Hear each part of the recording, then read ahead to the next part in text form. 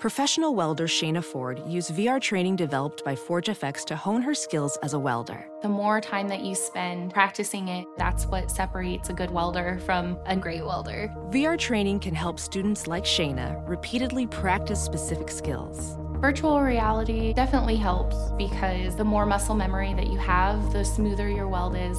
Explore more stories like Shayna's at meta.com/metaverseimpact.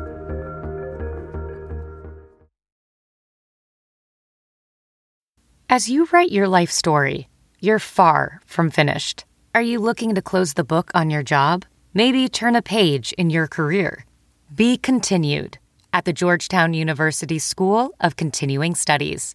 Our professional master's degrees and certificates are designed to meet you where you are and take you where you want to go. At Georgetown SCS, the learning never stops, and neither do you. Write your next chapter. Be continued at scs.georgetown.edu/podcast. What do you love about music? To begin with, everything.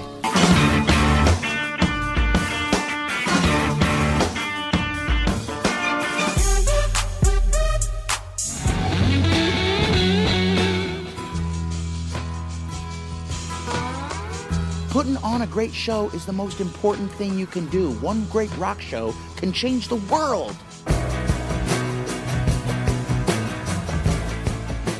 Welcome to Sound Opinions from Chicago Public Radio and American Public Media.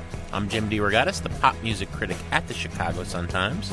And I'm Greg Kot. I write about rock and roll for the Chicago Tribune, today on the world's only rock and roll talk show. Jim and I are going to carve up some of the year's biggest musical turkeys. Plus, we'll review the new albums from Alicia Keys and The Hives, and I'll add a track to the Desert Island Jukebox. You're listening to Sound Opinions, and now it's time for some music news. I just want you close, where you can stay forever. You can be so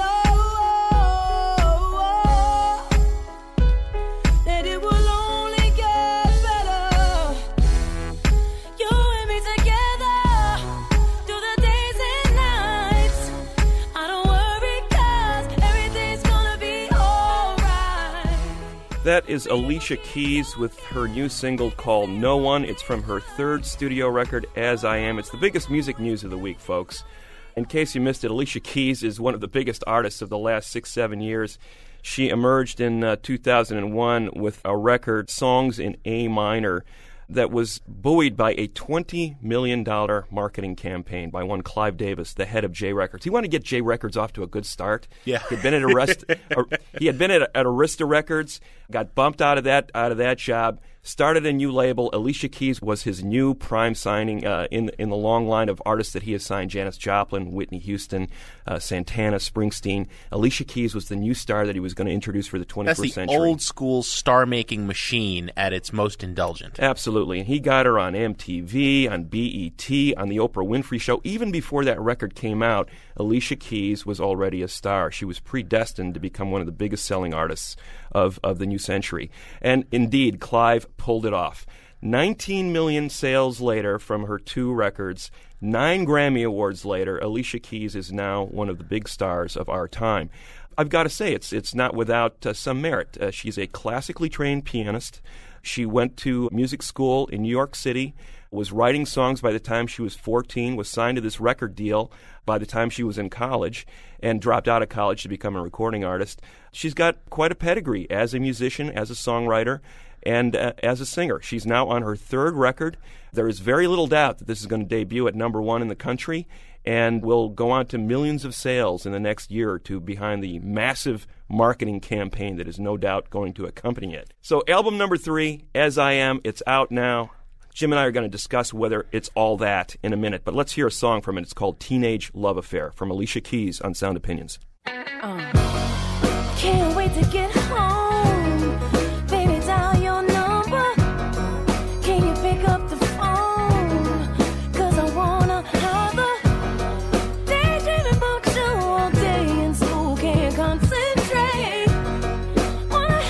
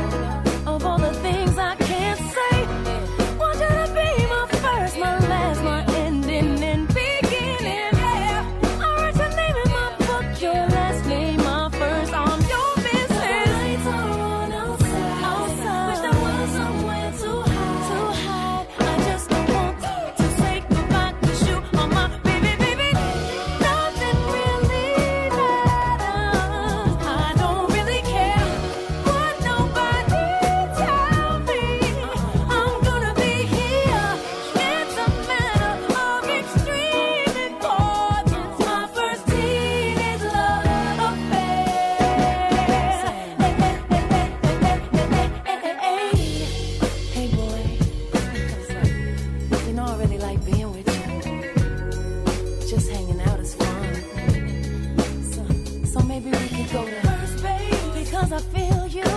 Second base, want you to feel me too. Third base, better pump the brakes. And baby, slow down. I gotta go home now. The lights are on outside. Wish there was somewhere too high. 'Cause I just don't want to say goodbye. 'Cause you are my baby, baby. Nothing really matters. I don't really care what nobody tell me. I'm gonna be here. It's a matter of extreme importance. My first teenage love affair. My baby, baby. Teenage Love Affair from Alicia Keys' third album, As I Am. Greg, I'm going to start by telling you all the things I don't like about Alicia Keys. One is that to me, the previous two albums really gave the overall impression of being marketing campaigns more than they were collections of music. You take a little bit of refried soul, you take some polished modern R&B, you put a lot of piano pop in there. You know, a lot of these songs, if you stripped away the vocals, could be Billy Joel in some ways. And you give just a little hint of hip-hop for some street cred, right? You put this beautiful woman on top of it all, and you send her out there. You know, her concerts have always been jarring. You know, she doesn't really know who she is.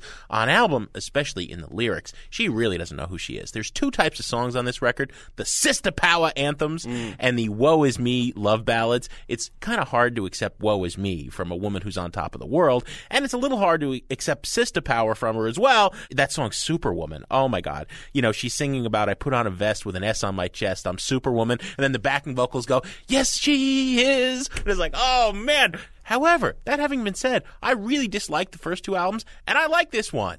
I don't know why I like this one. I don't think she wore me down. I even like the song she does with that light rock maestro, John Mayer, Lesson Learned.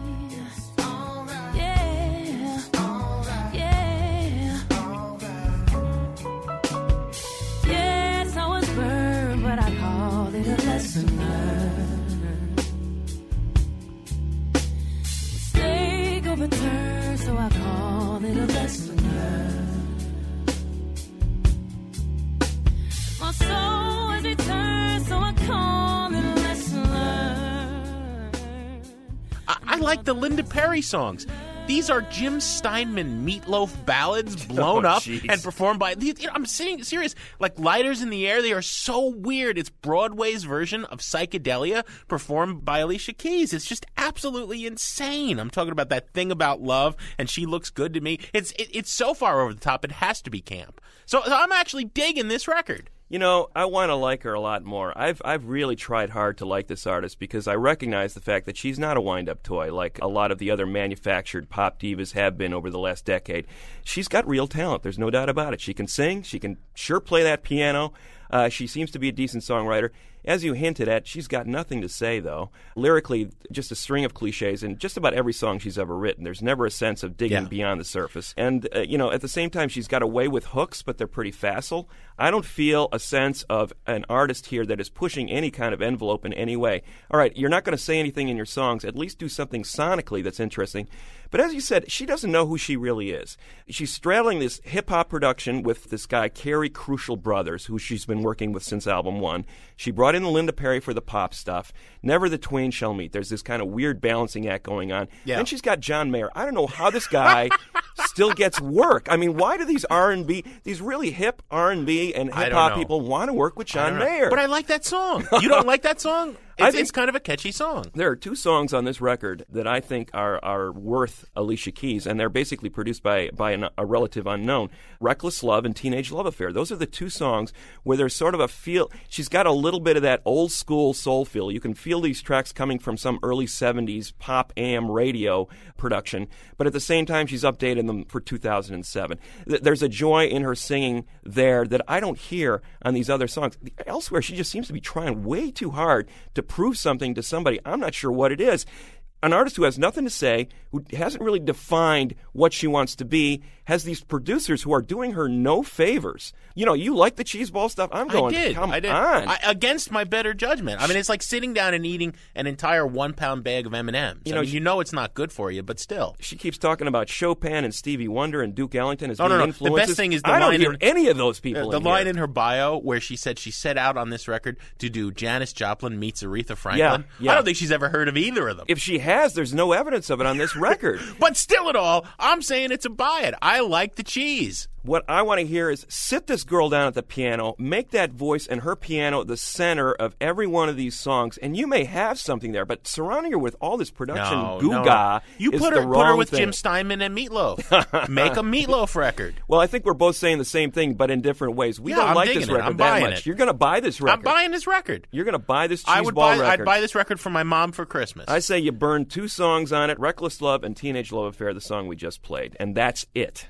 I used to think that you were really cool. I used to think that you never would be nobody's fool. Let me tell you, baby, you're a jive taking. Give me a straight jive taking. Yeah, baby, you're a jive taking. Jive taking. Greg, every year around Thanksgiving, we like to do our annual turkey shoot, taking a look at albums that we really had high hopes for, but which let us down in a big way. We hated to say it. We're going out there with the double-barrel shotgun and blowing away the turkey, even though it kills us to do it. And we go back and forth on these, talk about records that let us down. Plus, we've got some listeners who are going to chime in with their turkeys as well. Again, it's not so much to shoot the fish in the barrel, to use another analogy. It's about these records. We were anticipating greatness from this music. We thought this is going to be one of the most anticipated records of the year. It's going to live up to its expectations. When you put it on, you go, oh. Yeah, there's no point in talking about Britney Spears again. Yes. Because we didn't expect anything. But these are records we had high hopes for.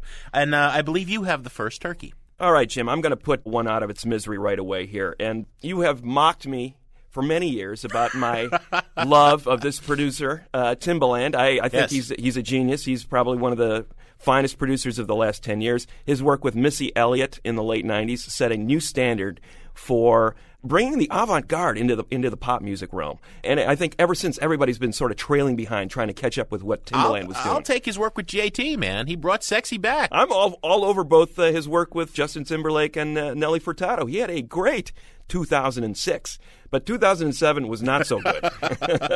Timbaland, in addition to his production work, puts out solo records occasionally, and his 5th studio album, Timbaland Presents Shock Value, was designed to put him into that superstar class of Dr. Dre and Kanye West, of producers who have transitioned over into being major artists in their own right.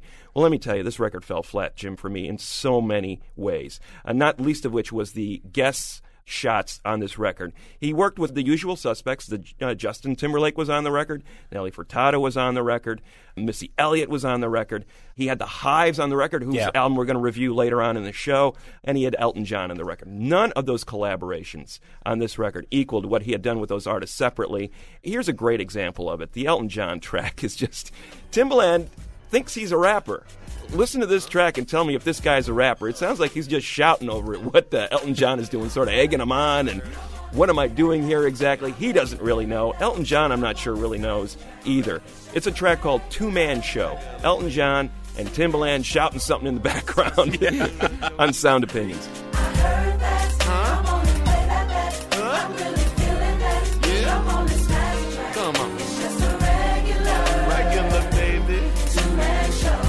Show that is me and Elton John. Don't it sound good to you? Don't you agree? Don't it sound good to you? Don't you agree? This one, you know, right here. Yeah, I like that. Why? Give me that. Give me that. Come on, Elton. Take me to the high levels. Go higher than that, baby. Higher. You are absolutely right, Greg. That is a turkey indeed, Timbaland.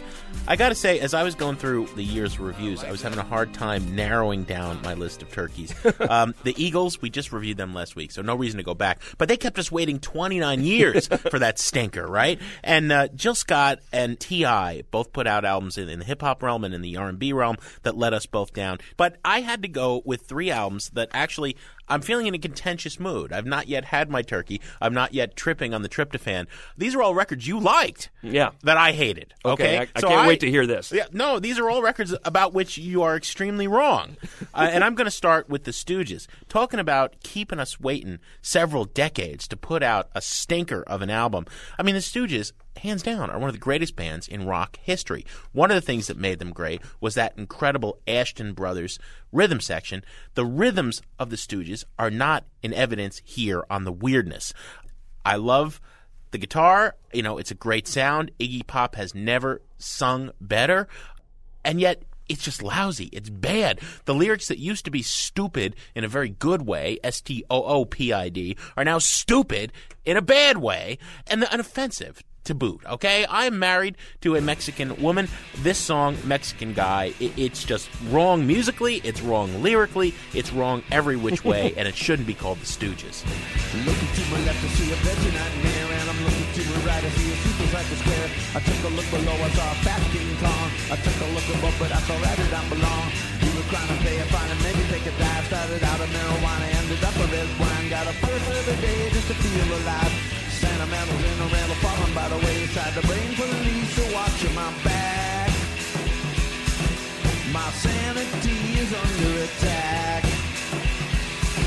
I've got a crazy look in my eye since my girl ran off with a Mexican guy. Maybe I should swallow a little pill. Maybe I should listen to Dr. Phil. Modern life can certainly make one feel.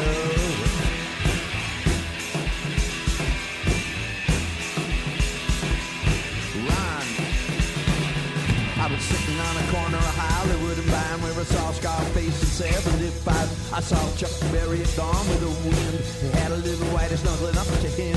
The street was kind of dirty, but the street had soul. Saw Bobby Boris pick to do the Monster Mash show. I saw Frank Zappa eat a lonely hot dog. Heard wild things laid by the truck. The Stooges, Mexican Guy. I believe it was a buy it from you? No, it was a burn it. And my biggest problem was Iggy's lyrics. I mean, you liked Iggy's lyrics on this record? I hated them. I said they were stupid bad. What was wrong with the groove on that song, though? They used to be good. No Fun, My Babe, No Fun is brilliant. Yeah, but the groove is great on that song. So no, it's not. It's not the Great Stooges groove. It's leaden. It's plotting. I don't know about that. Go back and listen to 1969. It's not 1969. Way more syncopation on there than a Korn record. Oh, you're really stupid. Actually, getting hit by a train is better than falling out of an airplane. Yeah, as I said, it was a burn it for me. I did not endorse that record. Any Stooges fan is going to be let down by that record. There's no doubt about it. Yeah, I think that's revisionist history. I'm going back to the tapes. Burn it. It was a burn it, baby. When we come back on Sound Opinions, we'll have more of our picks for the year's biggest turkeys, and we'll hear some of the listeners as well. Then we'll review the new album by The Hives. That's in a minute on Sound Opinions from Chicago Public Radio and American Public Media. Give me a spin.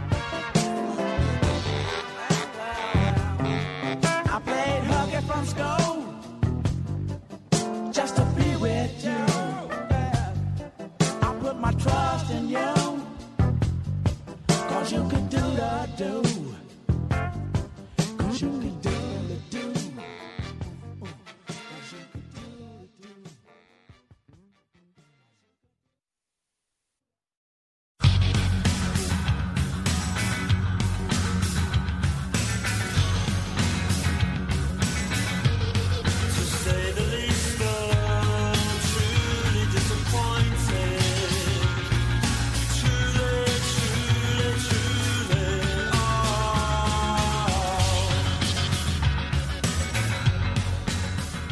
Welcome back to Sound Opinions from Chicago Public Radio and American Public Media. We are in the midst of our annual Thanksgiving turkey shoot, where we're talking about some of the albums this year that really let us down, that turned out to be big stinkers when we'd had high hopes for them. Greg, it is your turn. Jim, this is a record that you inexplicably loved and that I just found incredibly wanting. It's The Good, the Bad, and the Queen, a record that is the latest project from Blur's Damon Albarn, for which I had high hopes. He was collaborating not only with Paul Simonon from The Clash and Simon Tong from The Verve, Nigerian drummer Tony Allen on drums, the great drummer with Fela Kuti on this record, but he was collaborating with Danger Mouse, who has done some of my favorite projects of recent years, the producer for The Gorillaz, the collaborator in Gnarls Barkley, not to mention the Grey album, where he fused Jay-Z and the White Album from the Beatles. Danger Mouse has been on a roll. I mean, I figured this cannot lose. This cannot possibly be a stinker. This could be one of the best albums of the year. As it turns out, I think it is one of the great wasted opportunities of the year. We wait 10 songs before we hear the genius of Tony Allen. Tony Allen's wasted on this record. Here's a man who invented Afro-funk with Fela in the 70s and 80s, one of the great drummers of all time. If he had been the center of this record with Simonon on bass, I could have heard a sequel to The Clash's Sandinista, this sort of globe-trotting world music record that would have blown minds for a new generation in terms of how music can sound, what it can do, where it can venture. Instead, we get basically a moody, downcast record. Damon's really upset with the fact that there's a lot of war going on right now, and he made this very downcast, moody record, and that's fine for a song or two, but we get an entire album of this, and I was very disappointed. You're making the mistake of reviewing what you think this band should have been instead of what it actually gave us. Now, if it came in a plain brown wrapper and it didn't have the supergroup credential, it's a fine, creepy trip-hop record. Oh, my God.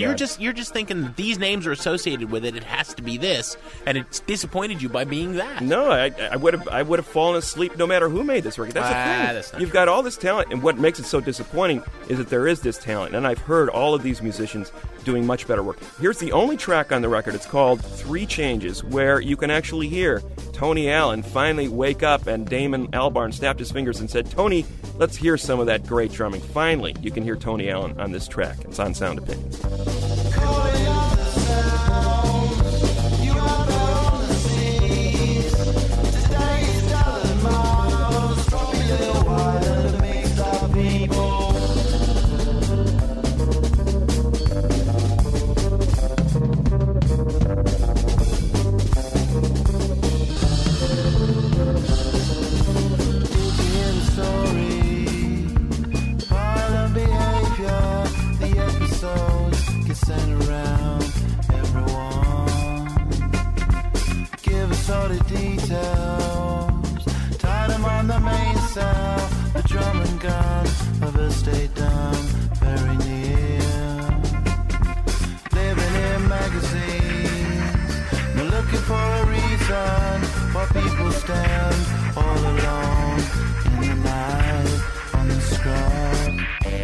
Three Changes from The Good, the Bad, and the Queen, one of my turkeys of the year. Jim, what do you got next? I got another one I think you liked, Mr. Cott. It's the album by Feist, The Reminder. Who is Feist? Listen, people, you've heard her. She's been shoved down your throat relentlessly by a corporate MP3 player commercial that it airs every 10 seconds on some channel or other. Boy, am I sick of her. She is going for this sort of Nina Simone kind of thing, singing Burt Bacharach songs in a smoky cabaret. She's trying to be sexy and breathy like that. I just hate this record. I don't have anything to say other than, boy, is this a turkey. 1, 2, 3, 4. Tell me that you love me more. Sleepless, long nights, that's what my youth was for. Oh, teenage hopes are lied at your door. Left you with nothing, but they want some more. You're changing your heart. You know who you are. Sweetheart, bitter heart, now I can't tell you apart. Cozy and cold, put the horse before the cart. Those teenage hopes who I'm teasing them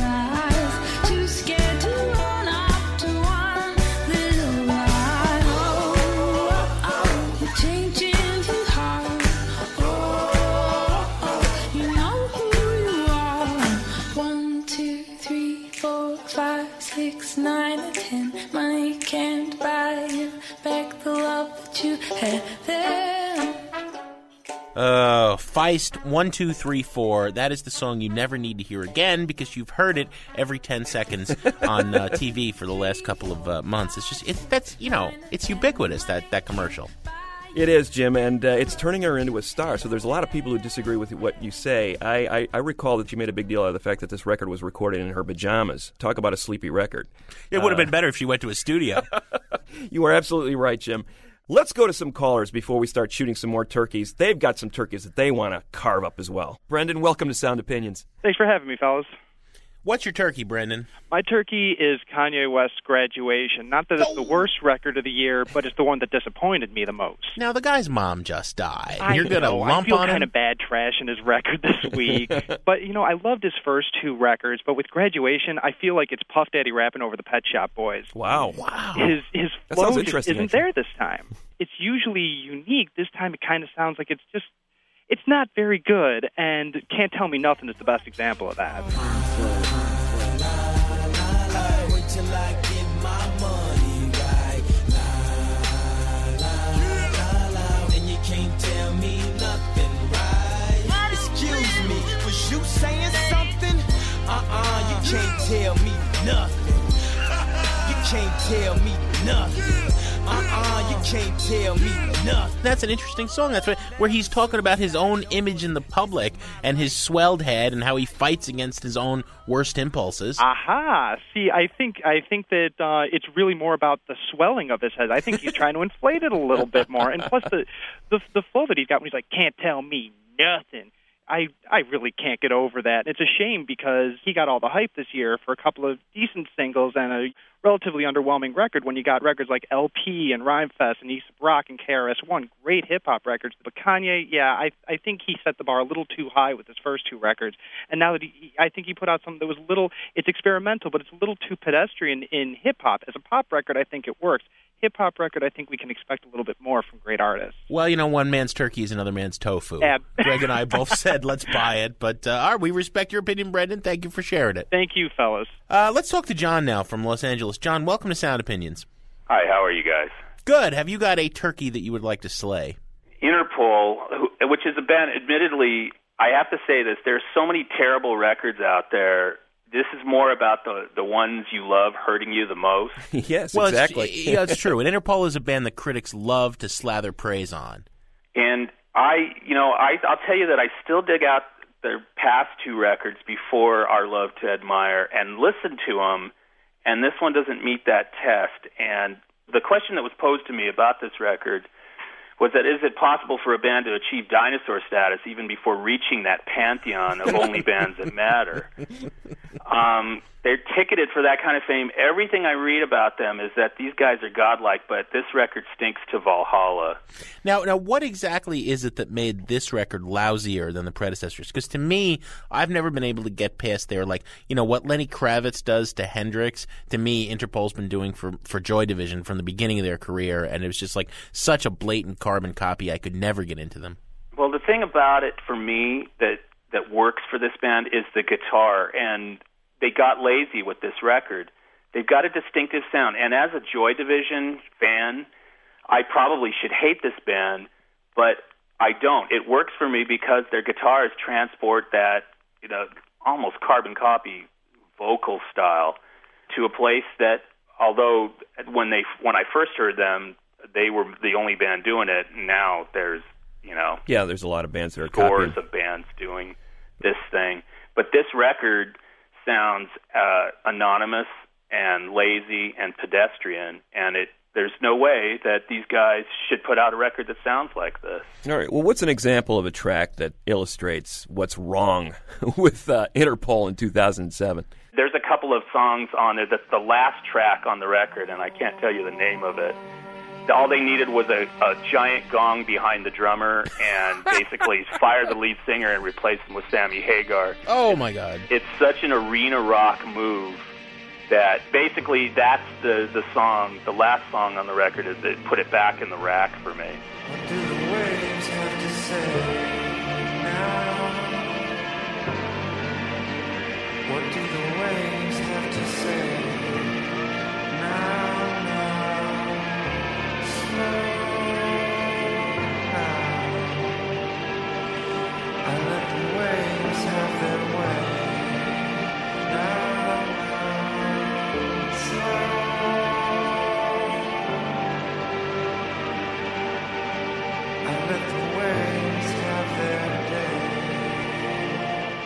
Well, thank you, John. That's a turkey I think that we both agree on, don't we? Yeah, I would agree that this is definitely the least interesting of the 3 Interpol records. Yeah. All right. Thanks for coming on Sound Opinions, John. Thanks. I love you guys. Thank you very much. Thanks, man. Bye.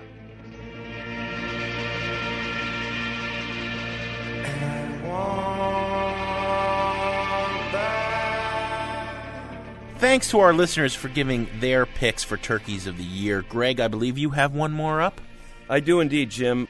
There's plenty to choose from, but this is one I could not let pass. I was really looking forward to the 4th Rilo Kiley record, Under the Black Light, in particular because Jenny Lewis was a guest on the show, the lead singer in Rilo Kiley, when she put out her solo record in 2006, and one of the very best records of that year, Rabbit Fur Coat. I think she really took a leap as a songwriter on that record.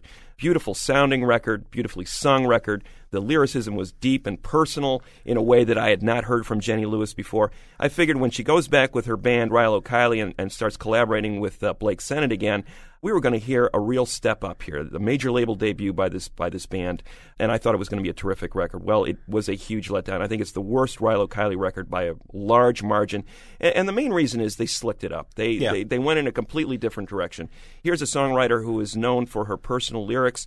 Now she's made this record about L.A. decadence, one of the oldest subjects on the planet. I mean, the Eagles got there in the 70s. The Red Hot Chili Peppers made Californication in the 90s. It's a tired subject matter. No new perspective on it. Really disappointing to hear her sort of glossing over these subjects that have been worn out in the past. And for a sound that sounded, it's kind of like a disco Rilo Kiley record. Nothing wrong with disco, nothing wrong with Rilo Kiley, but when you put those two things together, there's something wrong. And it just... Not chocolate and peanut butter. It did not sound very well. There's one song on this record, Jim, that I would like to highlight, however. If the record had gone more in this direction, it could have been a masterpiece. And it is sort of their homage to Fleetwood Mac. And it is not a Jenny Lewis song. It was written by Blake Sennett, her collaborator on the record, who really isn't heard very widely on this record. He didn't write many songs. But this is one of the very best songs on this record and one of the very best songs of the year.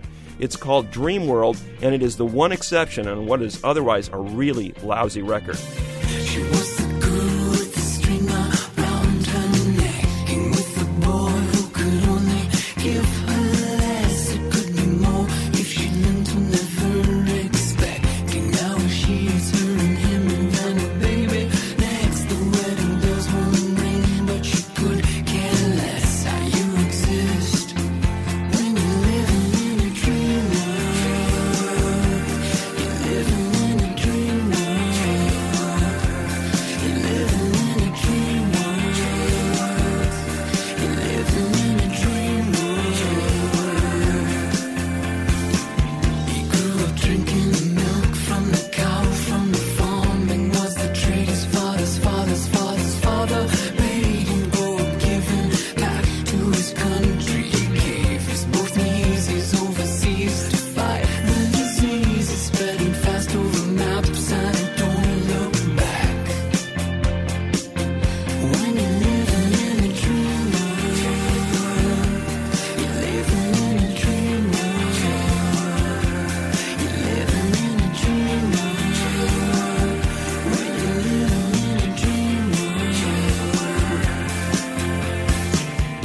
Dream World by Rilo Kiley, one of Greg's turkeys of the year. Greg, I don't even like that song. You like that song, but boy, it's overproduced, and congas just shouldn't be that high up in the mix ever on a rock record. I think that could have been a great fit on Rumors. I can hear Lindsey Buckingham singing that song to Stevie Nicks. We'll have to have our Rumors fight another day. I mean, one of the most overrated albums of all time, but that's for another day. My final turkey of the year is yet another album that you actually defended, if not downright liked. Volta, the latest from Bjork. I love Bjork. What a life force. You know, she just is this explosion of energy, this wiggy, eccentric. There is no one in the world like Bjork.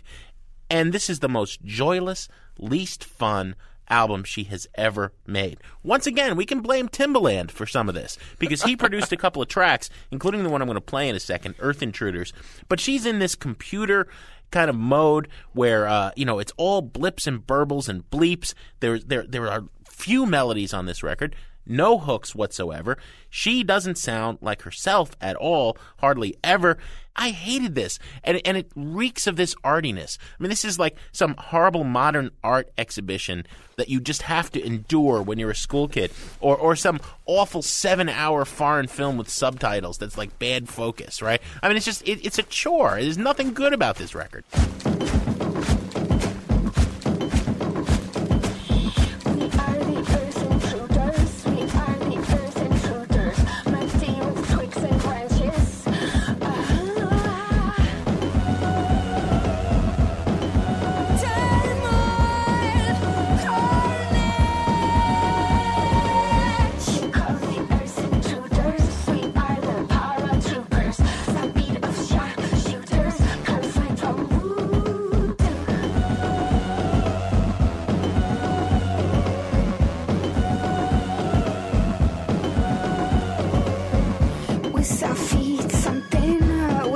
Feet marching, grinding skeptics into the sun. Shower of goodness coming to empty doubt pouring over.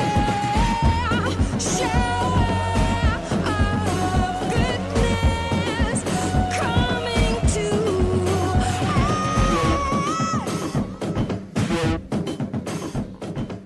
Earth Intruders by Bjork from Volta. I believe that was another Buy It record for you, wasn't it?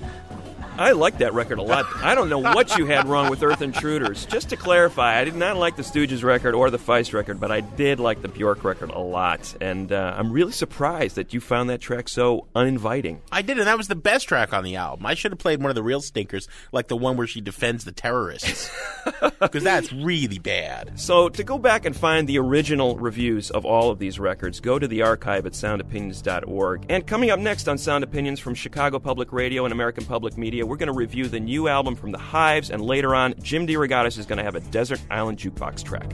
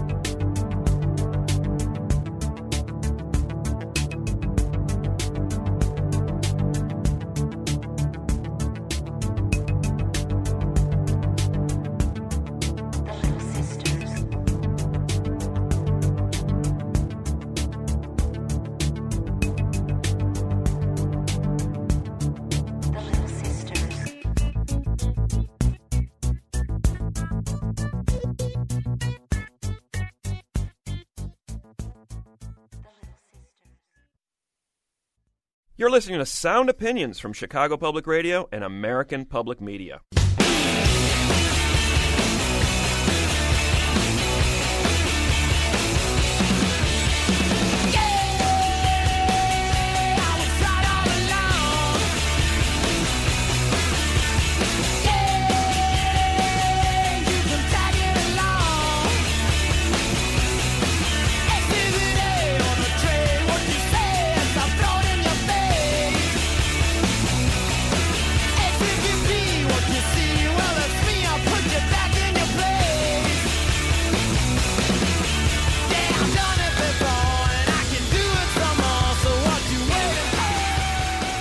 That is The Hives, a song called Tick, Tick, Boom from their fourth album, the Black and White album. Who are The Hives? A Swedish garage rock band that is part, Greg, it's hard to keep count, the fourth or fifth big garage rock revival since the originators of the mid-'60s. We're talking about the Nuggets compilation, really defines that sound. Bands in Nowheresville, America, go to their garage, wishing they were the Beatles, but having no talent and producing some of the greatest rock and roll of all time. Lester Bangs called them the proto-punk groups.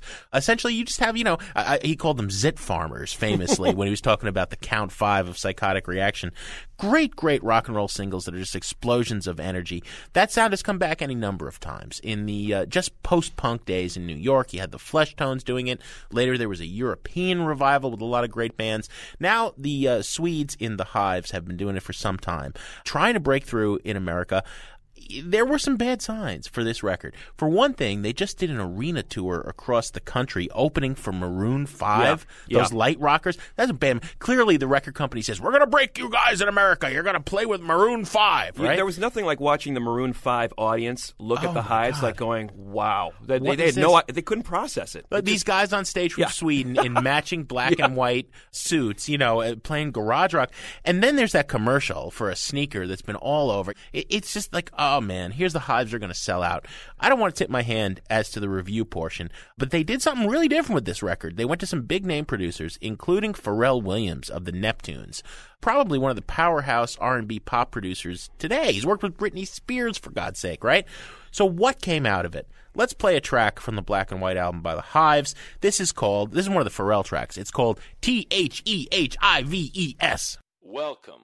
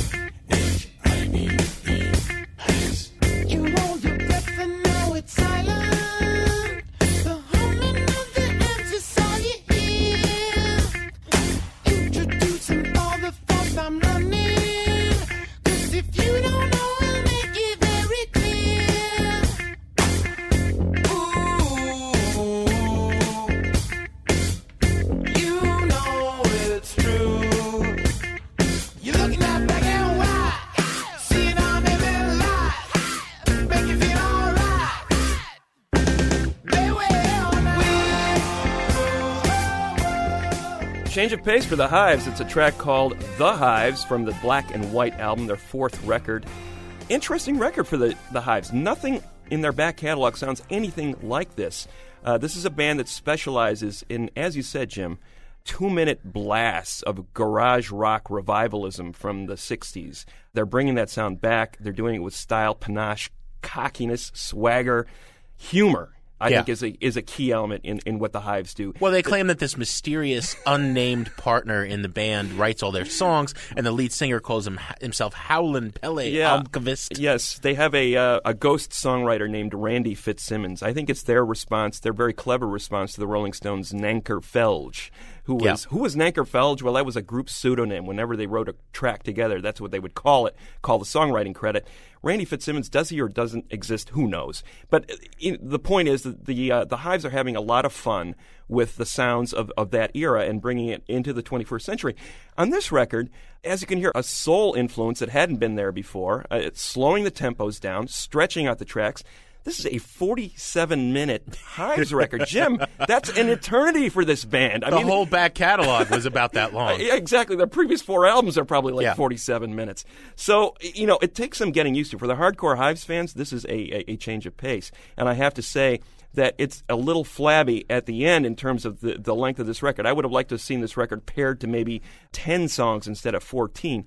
That said, I like some of the experimentation that's going on here. I think the Pharrell Williams tracks are really well done and kind of branching out into the soul. They've got this kind of creepy Joe Meek style keyboard track in the middle of the record, just kind of like this interlude. So they're experimenting with some different things, but they're still keeping that Hives sense of humor intact, and there's still 4 or 5 of those just slam your face in garage rock tracks on this record. As I said, if this record had been a little shorter, it would have been a little cooler. But I like the fact that at the end of the record, they're talking about some stuff for once. Instead of just talking about how great the Hives are, they're basically saying, get off your butt and do something. Oh, I love this record. I think this is a great record. At one point, Howlin' Pele says, they say the definition of madness is doing the same thing and expecting a different result. Now, let's face it. Like punk rock of the Ramones variety, garage rock is not a sound that has many variables. You know, it's one thing, and there's not much you can do with it. Which is ironic, because if you go back and listen to Nuggets, in addition to wanting to be the Beatles, all these American zit farmers were trying to capture Stax Volt and Motown, except they had no groove, right? The Hives have a groove. A bunch of Swedish guys who actually can groove and deliver for Pharrell Williams and bring in the black R&B modern soul influence. They do it really credibly. I think this is the best merger of a sound that many critics say is one-dimensional this year, alongside Fall Out Boy's Infinity on High. A really interesting comparison, because they're these pop punks that started working with an R&B producer and tried to bring in a little bit of soul into a supposedly one-dimensional sound. I think the Hives have done the same thing. That's not a coincidence that this album is called the Black and White Album. I think it's brilliant. I say it's a buy it. Well, I other than the comparison with the Fall Out Boy, I knew you'd choke on that one. I'm choking on that one, but I think this is a good record too. And even though there's a couple of tracks on here that I could live without, I think overall this is a terrific step forward for this band that totally unexpected. So it's a buy it for me as well. I tell you, little buddy, this whole island is bewitched.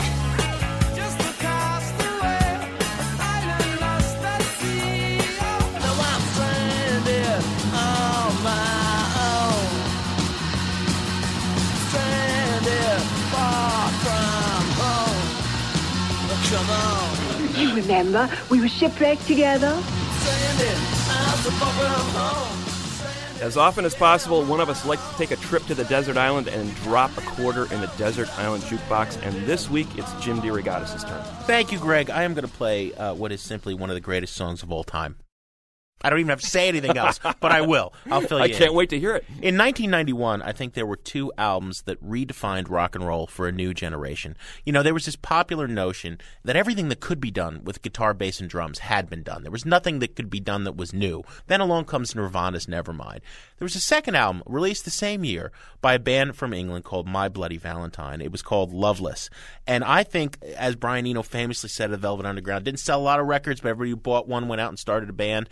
The influence of this record is heard far and wide, you know, from groups like Smashing Pumpkins, who are really well known, to weird groups you'd never think, like Phish, covered this entire album once. You know, This is an album that has influenced many, many people because of its total uniqueness. I mean, nothing sounds like My Bloody Valentine. Who were they? Kevin Shields was a guy who was born in Queens, New York. His dad worked for a grocery store chain and was transferred to Dublin. In the mid-'80s, he starts My Bloody Valentine as essentially a goth band. Interesting, but by no means revelatory. That changes in 88 when they sign to Creation Records and, you know, influenced by the Jesus and Mary chain and what was soon to be called the shoegazer movement, start going in a much more psychedelic direction. Loveless has a lot of influences. One of them was the drug ecstasy. Shields told me he'd been taking a lot of it. As a result, a lot of people who've done that drug and danced all night at raves talk about the way everything starts to sound tinny and springy and as if it's vibrating.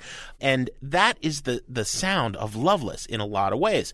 Another thing that he told me he was trying to do is, have you ever been downtown at like 7 o'clock on a Sunday morning when you have these buildings that are full of people and life all the other times, but you're walking in an empty ghost town? He wanted to make the oral equivalent of that. So you get this incredibly trippy, weird, disorienting sound with these breathy female vocals. He would intentionally record all night. It took, it has to be said, 3.5 years to make this album and cost $500,000. It nearly bankrupted Creation Records. The only thing that saved Alan McGee was that then this other band started selling some records. They were called Oasis. They bailed him out. He was going to be bankrupt and destitute. And you know what? I interviewed him as well. He said, it was worth it. This is one of the best records ever. Only Shallow by My Bloody Valentine.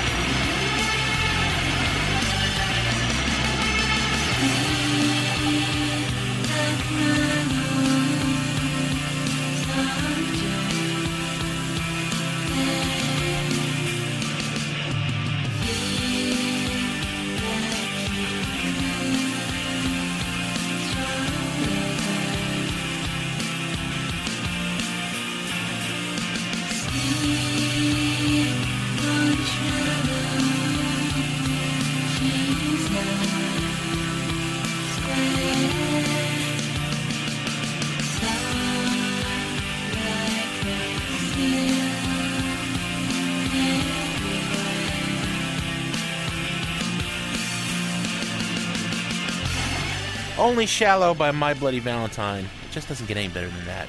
Why am I playing it this week? My Bloody Valentine put this record out, got all this critical praise, didn't sell anything, and then disappeared. They have not been heard of since 1991. Yeah. They've done nothing. Every year, Kevin Shields gives an interview to some obscure fanzine and says, I'm working on a record, and then it doesn't come. Apparently, the record is now finished and may be out before the end of the year. And I'm really shocked at you that you did not take the opportunity to make yet another Brian Eno reference, because Brian Eno loved this record that you're talking about. I was biting my tongue. He called it the vaguest piece of pop music ever made. I meant that as a compliment. Huge compliment. Yeah. Absolutely. It's great, right? The only thing that can possibly compete with a My Bloody Valentine reunion is next week's show, Jim. One of our favorite shows to do. Oh, yes! Buried Treasures. These are the records that have floated under the mainstream radar for the last few months, but you need to hear them, and we're going to play them for you next week. As always, Sound Opinions was produced by the ace team of Robin Lynn and Jason Saldana, with Todd Bachman staying home with his new baby boy. Good for you, Todd, but we miss you. We got some interning help from Dave Mahler, our loyal intern, and as always, our fearless leader, our executive producer, a man with whom we can always talk turkey, was Tori Southside Malatia.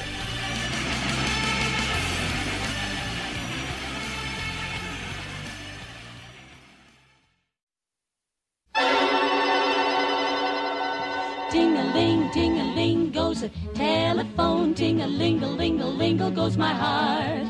Ding-a-ling, ding-a-ling goes a telephone, and I know that the fireworks will start. On Sound Opinions, everyone's a critic, so give us a call on our hotline, 1-888-859-1800. Ding-a-ling, ding-a-ling goes a telephone. Ding-a-lingle goes my heart again.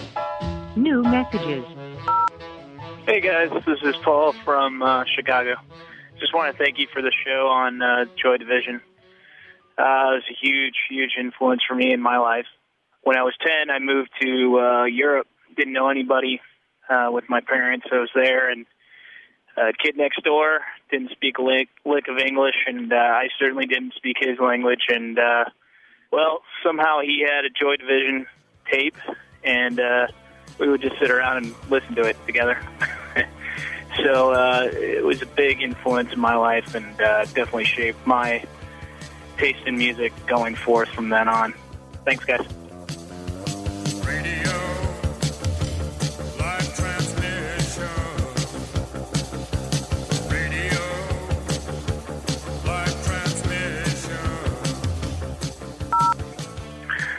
my name is Ed. I'm calling from Dublin in Ireland, and I downloaded your podcast last night because I'd been to see the film Control, all about Ian Curtis from Joy Division.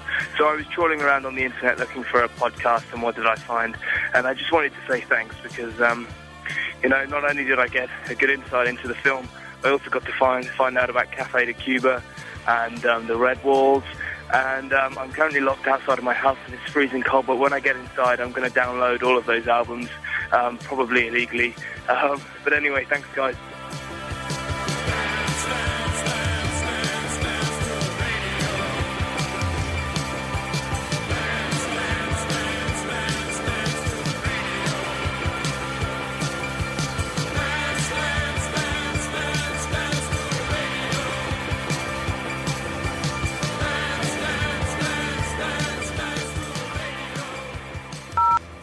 Hi, my name's Kurt. I'm calling from Chicago. Just listened to the beautiful review of the Eagles album. Beautiful in the sense that I wholeheartedly agree with it. I loved Hotel California when I was 12.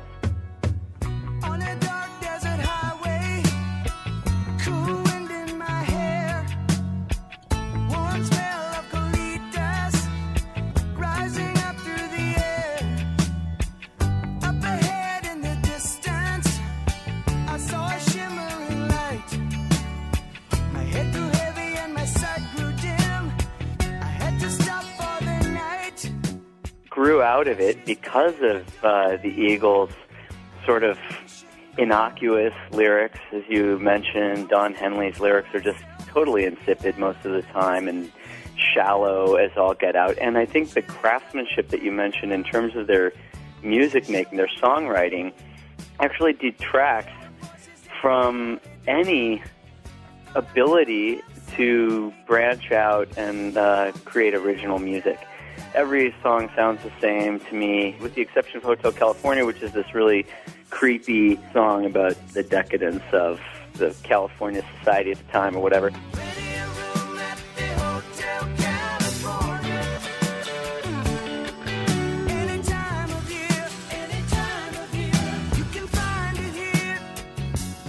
Yeah, I love that you guys are out there doing this, and I really appreciate that you completely lambasted the Eagles, because I feel like there's not enough of that. Too many people love the Eagles, and I just don't know why. Okay, thank you so much. Bye.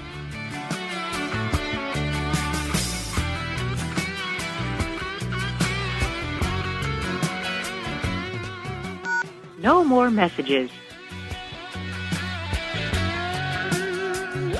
To give us your opinion on Sound Opinions, call our hotline, 1-888-859-1800. We'll be back next week with Sound Opinions from Chicago Public Radio and American Public Media.